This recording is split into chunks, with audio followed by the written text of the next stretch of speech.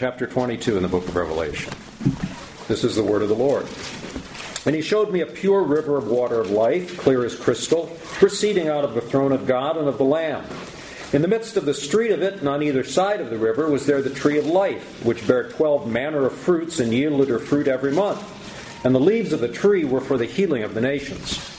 And there shall be no more curse, but the throne of God and of the Lamb shall be in it, and his servants shall serve him. And they shall see his face, and his name shall be in their foreheads. And there shall be no night there, and they need no candle, neither light of the sun, for the Lord God giveth them light, and they shall reign forever and ever. And he said unto me, These sayings are faithful and true, and the Lord God of the holy prophets sent his angel to show unto his servants the things which must shortly be done. Behold, I come quickly. Blessed is he that keepeth the sayings of the prophecy of this book. And I, John, saw these things and heard them. And when I had heard and seen, I fell down to worship before the feet of the angel which showed me these things. Then saith he unto me, See thou do it not. For I am thy fellow servant, and of thy brethren the prophets, and of them which keep the sayings of this book. Worship God.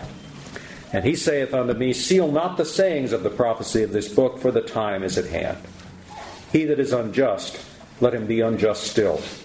And he which is filthy, let him be filthy still. And he that is righteous, let him be righteous still. And he that is holy, let him be holy still. And behold, I come quickly. And my reward is with me to give every man according to his work shall be. I am Alpha and Omega, the beginning and the end, the first and the last. Blessed are they that do his commandments, that they may have right to the tree of life, and may enter in through the gates into the city. For without are dogs, and sorcerers, and whoremongers, and murderers, and idolaters, and whosoever loveth and maketh a lie. I, Jesus, have sent mine angel to testify unto you these things in the churches. I am the root and the offspring of David, and the bright and morning star. And the Spirit and the bride say, Come. And let him that heareth say, Come. And let him that is athirst come. And whosoever will, let him take the water of life freely. For I testify unto every man that heareth the words of the prophecy of this book. If any man shall add unto these things, God shall add unto him the plagues that are written in this book. And if any man shall take away from the words of the book of this prophecy, God shall take away his part out of the book of life, and out of the holy city, and from the things which are written in this book. He which testifieth these things saith, Surely I come quickly. Amen. Even so, come, Lord Jesus. The grace of our Lord Jesus Christ be with you all. Amen. We are today looking at verse 16. This is so far as we have come in the book of Revelation. I, Jesus, have sent mine angel to testify unto you these things in the churches. I am the root and the offspring of David, and the bright and morning star. He says, I, Jesus. That's how the verse begins. I, Jesus. Jesus is, no doubt of it, it's Jesus speaking. Sometimes we wonder in the Bible, is it, in particular in the book of Revelation, is it Jesus speaking or is it an angel? And here it says Jesus is speaking. Now Jesus, the name Jesus, is not an arbitrary name. Mary and Joseph did not have, the ultimate baby boy names book to choose from, and they didn't discuss it, what to name him. Matthew 1:21 says, the angel says to Mary, Thou shalt call his name Jesus. And then says, For he shall save his people from their sins. And what that means is, the angel is saying, and Mary understood what that meant, because the Hebrew name Jesus is Yeshua. Yeshua. It's also the masculine.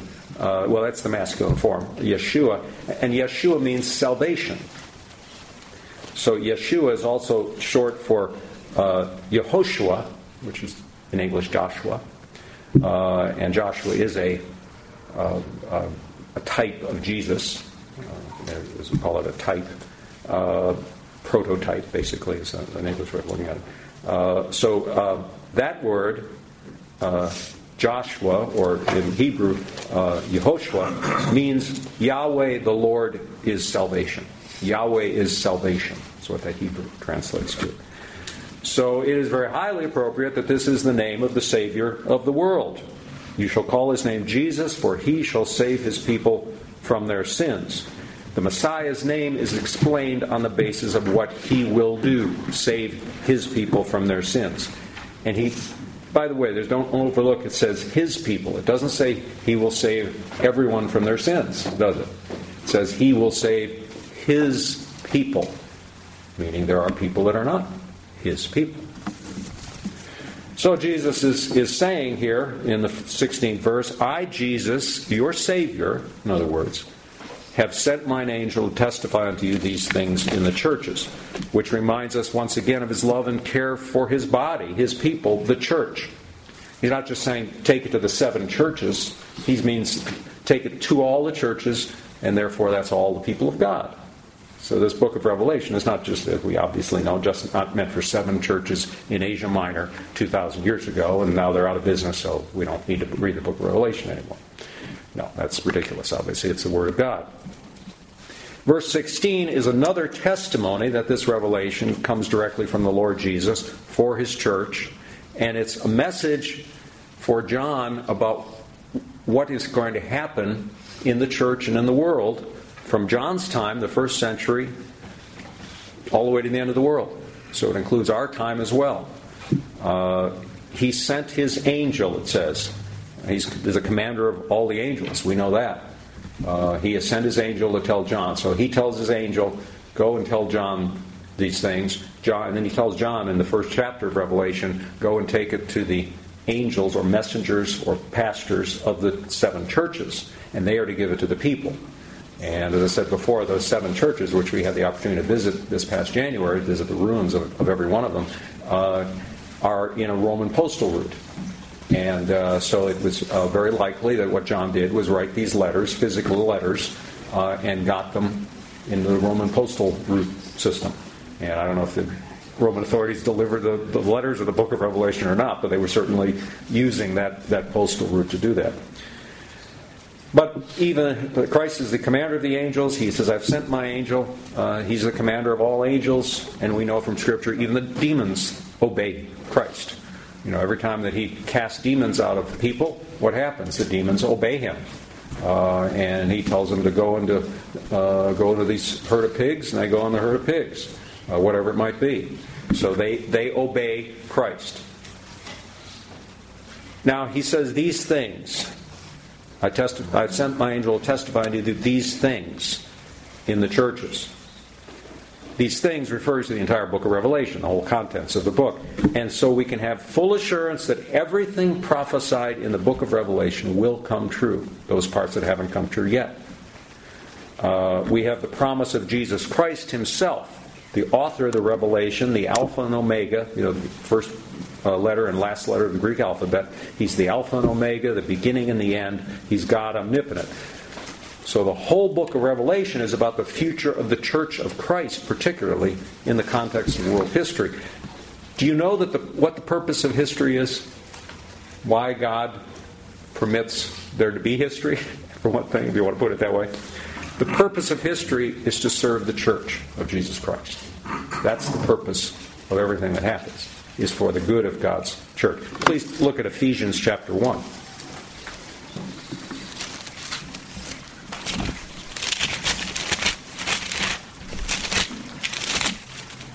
Ephesians chapter 1, beginning in verse 15.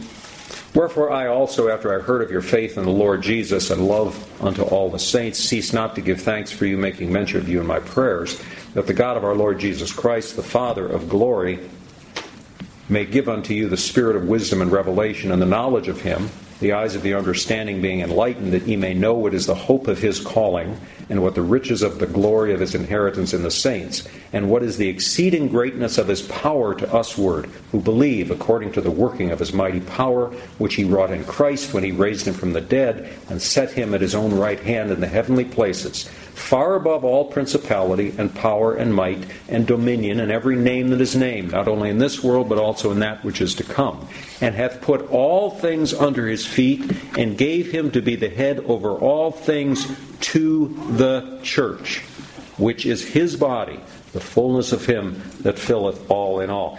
See, he gave him to be the head over all things to the church. In Romans 8:28, which you all know, he works all things for what? The good of his people, the good of his church. All those who are called according to his purpose. All things. See, history, unlike what a lot of people believe, history is not random. It's not just a random series of events. It's not controlled ultimately by human decisions. Whatever you hear about whatever's happening around the world, those aren't random events. Elections are not. Election next month, that's not going to be a random event based on how many people. It could go either way, being how many people vote and how they decide to vote. It's preordained by the Lord. Whatever happens in your life, it's not random. It's not chance. There's no such thing as chance or accidents or luck. How much income you have isn't random. The circumstances under which you live and work is not random. Where you live is not random. Where you physically are right now is not random. You know, if you ever want to know where God wants you in life, just look down at your feet and see where you are. That's where God wants you right now in your life. You're exactly where he wants you. All those things appear to be the result of chance, randomness, people's decisions, your decisions, other people's decisions, but they ultimately are not. The Lord uses, these are called means, right? Means to achieve his foreordained purposes. The means which makes it appear that events are random could have gone a different way. They are not the end, because the end belongs to the Lord. This is a tough theological point, and we don't fully understand it, because how can we be free and have, quote, free will? Well, I remember a quote by Spurgeon. I should look it up, but he said, "I've never seen free will." He said, "I've seen enslaved wills. That's the only kind of wills I've ever seen, either enslaved to Christ or enslaved to the devil." But he says, "Free will? I don't know anything about that. Never heard of it. I've heard of it, but never seen it." And that's a mystery. Lorraine Bettner, in his book, not Predestination, The Reformed Doctrine of Predestination, which is a fantastic book, but despite the title sounds like it's some seminary textbook, it's very easy reading. Well, I shouldn't say it's easy reading. It deals with deep subjects, but it's very well written and very clear. You have to sometimes read it and say, "Oh, I'm sure I get that." But in it, he postulates that the Lord sets up. Let me put it this way: we don't make decisions. Nobody makes decisions under total free will. It's impossible. Think about it.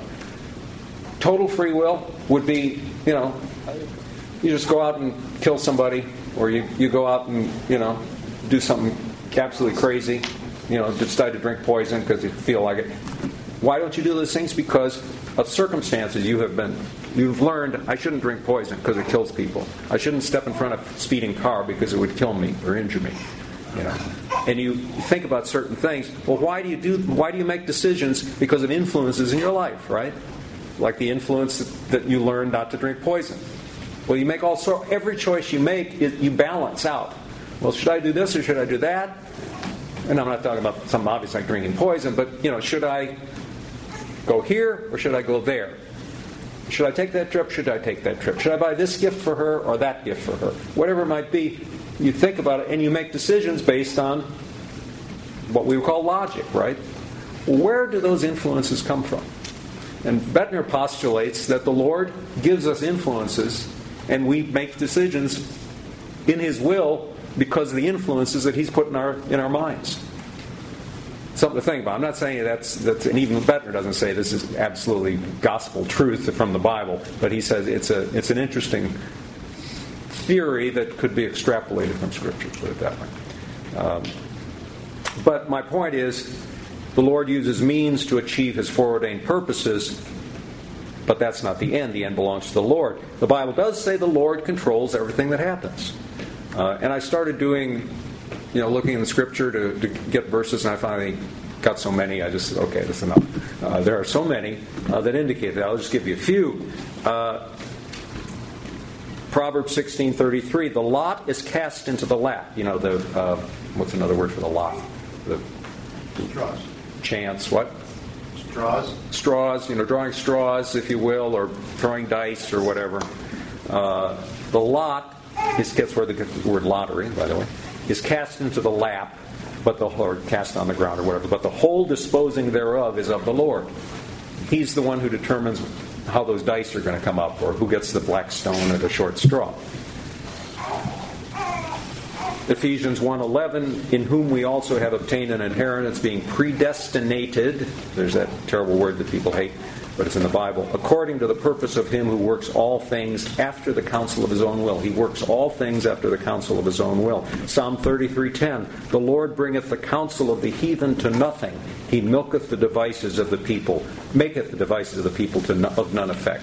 The Lord brings the counsel of the heathen to nothing. He's in charge of their thoughts. 2 Chronicles 36:22, the Lord stirred up the spirit of Cyrus, king of Persia, that he made a proclamation. Cyrus made a proclamation because the Lord stirred up his spirit to do it. Romans 9:17, for the scripture saith unto Pharaoh, back in Moses' time, even for this same purpose have I raised thee up, the Lord, that I might show my power in thee, and that my name might be declared throughout all the earth. And finally, Acts 2:23, him, referring to Christ, being delivered by the... It's talking about Christ being delivered to the Jewish authorities and ultimately the Roman authorities being crucified. Him being delivered by the determinate counsel and foreknowledge of God, ye have taken and by wicked hands have crucified and slain. So it was up by the determinate counsel and foreknowledge of God. It was God's decision to send Christ to the cross. It was God's decision to have Judas betray him, as we also learn in Acts. Christ is in control of every event. The Lord is in control. Christ is in control of every event of all of history. Everything he told John that would happen in the first century and between the first century and today has happened exactly as he said it would. In at least one case, even down to the very day, centuries before it happened. In our sermon series, we've seen how precisely history reveals the meaning of prophecy. The book of Revelation foretold the rise of the papacy. It foretold the exact day that Martin Luther would nail the 95 Theses to the door of Wittenberg, igniting the Protestant Reformation and changing the world forever. You may remember that sermon that I did some years ago now, but it's on sermonaudio.com. The book of Revelation foretold the creation of Islam and its rise and its future fall.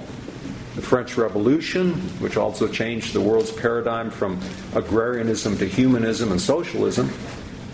Some wise theologians saw the French Revolution predicted in the book of Revelation and wrote about it before it happened. And you can read their books today. So, what is to come? According to the revelation of Jesus Christ, we've looked at this a lot in the past years, looking at this book. I'll just remind you quickly, among other things, the increasing consolidation of political and religious power into the hands of an elite who control the world's economies, nations voluntarily surrendering their sovereignty, allowing their people to be governed and taxed by a world authority, which is itself governed by a few elites. All in the name of ending wars and ending poverty and ending hunger. And it's all in the name of peace and prosperity. By peace, they mean everyone lives in a police state. By prosperity, they means everyone is given what the government determines will keep them strong enough to be producers and dependent enough on government that they'll be afraid to rebel. This society will require abortions, and it'll require euthanasia to keep populations down and to eliminate those who consume more than they produce. Prince Philip, Queen Elizabeth's husband, in his autobiography, he writes, if there is such a thing as reincarnation, I would like to come back as a virus and wipe out, I think it's 90% or 95% of the world's population, because we just have too many people. And he writes that and says that in his book. You can look it up. All of this, of course, is going to be in the name of peace and prosperity and ending world hunger and all that. And doesn't it remind you of Isaiah 5:20? Woe unto them that call evil good and good evil, that put darkness for light and light for darkness. In the book of Revelation, as we've seen, it shows the rise of the ecumenical movement, eventually morphing the major religions of the world into one. And it'll ultimately be controlled by the Vatican, which, by the way, is chief among the richest treasuries of the world. It's amazing to see when you start looking into how much money and power the Vatican has, but they keep it so quiet. It's hard to keep the money invisible, just go to the Vatican and see it. But as far as their power behind the scenes, how they are a political power, because the Vatican's not a political power, we have an ambassador to the Vatican. They have an ambassador to us. They have ambassadors all over the world, back and forth, just as any political power does. Of course they're a political power. So this unholy, I'll just finish up what Revelation certainly appears to teach. This unholy alliance of one world government and one world religion will thankfully be short-lived, as the civil government will then turn on the religious power and destroy it, and then the end will come. Now, I realize that sounds fantastic to those who have not studied the book of Revelation or heard the other sermons in this series, so I urge you to do that. Don't take my word for it. Be a Berean. Compare Scripture with Scripture. If you don't see what a word means, you don't understand a word, what's this referring to? What is this, a beast comes out of the sea and all that? Go into the rest of Scripture. Go to concordance and find out where those words are in Scripture. That's how Scripture defines what it's talking about. What does it mean when the heavens are rolled up like a scroll and the moon is turned to blood? Well, is that literally true? Well, look in and find out. Compare Scripture with Scripture. Read the best commentaries like Dr. Francis Nigel Lee and Ernst Henstenberg and H. Grattan Guinness and J. A. Wiley and John Calvin. Now, Calvin didn't write a commentary on the book of Revelation, but is in the Institutes of the Christian Religion, in Book 4, Chapter 7, he writes of the rise of the papacy with proof from Daniel and Paul, coming from Daniel and Paul, and saying much the same thing as Scripture says in Revelation. Okay. The last part of verse 16. I am the root and offspring of the bright... Let me start again. I am the root and the offspring of David and the bright and morning star. Christ is called the root of David twice in the Bible. The other is Revelation 5:5. The Greek word both times means the human genealogy. The root is the human genealogy. Now that might be confusing.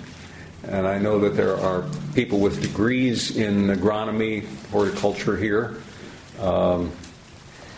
When I first read it, I thought, well, the root comes before the tree, right? But actually, if I'm right, it doesn't, right? They both come from the seed at the same time. One grows up and one grows down. If I'm right, tell me later if I'm wrong, but I think I'm right. So Romans, the reference here is, one reference is Romans 15:12, and again Isaiah saith, there shall be a root of Jesse, and he that shall rise to reign over the Gentiles, in him shall the Gentiles trust. Paul quoting Isaiah. So humanly, Christ is in the family line of David. Genealogically, he's in the family line of David. Matthew 1:1, the book of the generation of Jesus Christ, the son of David. Romans 1:3, Jesus Christ our Lord, which was made of the seed of David according to the flesh. So David, fleshly, humanly, represents the covenant line. Christ is humanly part of David's family. Spiritually, he's the root, the living foundation of God's covenant people, of course. He's the perfection and fulfillment of the covenant, but humanly speaking, he's part of David's line. He was the offspring of David, according to the promise in Scripture, that the Messiah would be descended from David's line. Psalm 132, the Lord hath sworn in truth unto David, he will not turn from it, of the fruit of thy body will I set upon thy throne. Christ, referring to Christ. Of the fruit, in your human line, David, your family line, I will set Christ upon his throne. So Christ is the God-man. 100% God, yet 100% man, with no intermixture. Westminster Confession of Faith says it very well in chapter 8, part 2.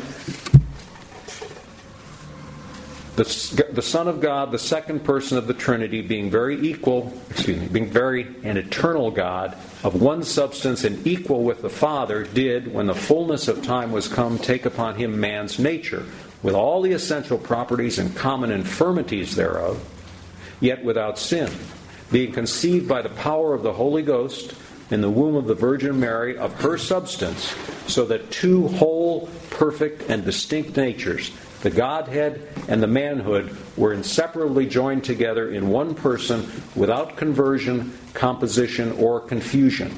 Which person is very God, or truly God, and truly man, yet one Christ, the only mediator between God and man.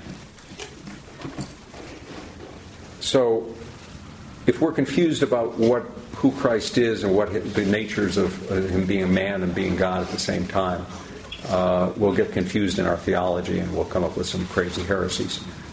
We have to know what Scripture says about him, that he's totally God, but at the same time totally man. He isn't God sometimes and man sometimes, or he isn't totally God. And some of the great heresies of the church were that Christ was an angel, that he was never really a human being, he just appeared to be a human being, or that he was a human being and the things that happened, his miracles and things, were done by the Father, not by Christ himself. Or that they try to separate the Trinity in ways that cannot be separated. So all sorts of heresies, or that there's modalism, where sometimes there's only one God, but sometimes he acts like the Son, and other times he acts like the Holy Ghost, and other times he acts like the Father, but there are three persons. So you have all these heresies, all based on not understanding who Christ is and how the natures are, his natures of God and of man are 100% without confusion, without intermixture. In verse 16, Jesus calls himself the bright and morning star. This may come from Numbers 24:17, there shall come a star out of Jacob.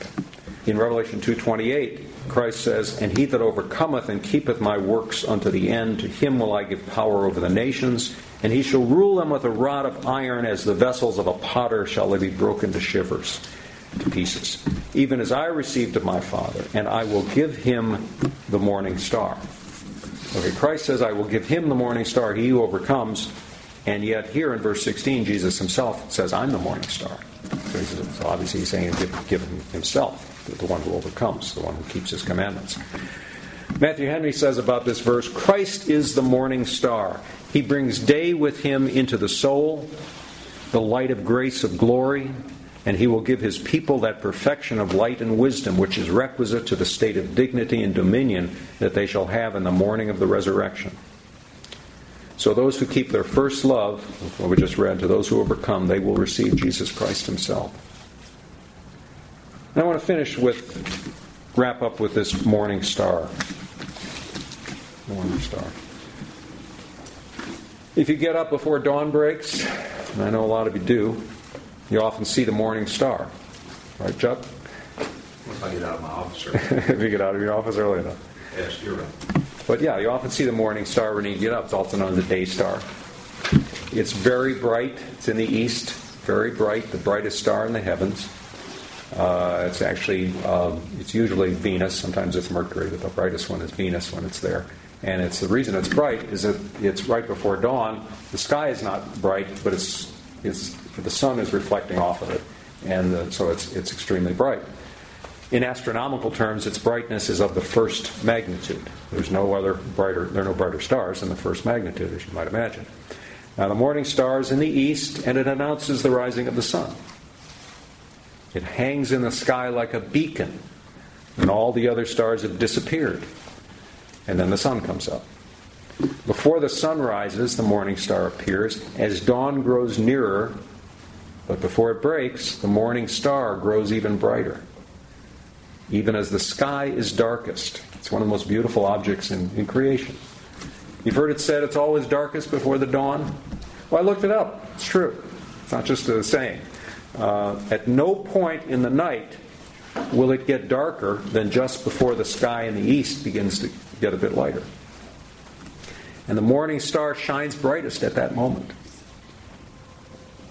just before the first refracted rays of the sun begin to just start to light up the eastern horizon. The comparison to Christ is obvious. He's the morning star. He's announcing that the world has been living in darkness, but the dawn of his rising is about to break forth. So from now on, when you see the morning star, think of Christ and his coming. The morning star is the first thing that catches your eye in the morning. It should from now on remind you that Christ should be the first object of your thoughts each day. Albert Barnes said, "In each trial, each scene of sorrow, let us think of the bright star of the morning as it rises on the darkness of night, the emblem of the Savior rising on our sorrow and gloom." I'll finish with 1 Corinthians 4:6.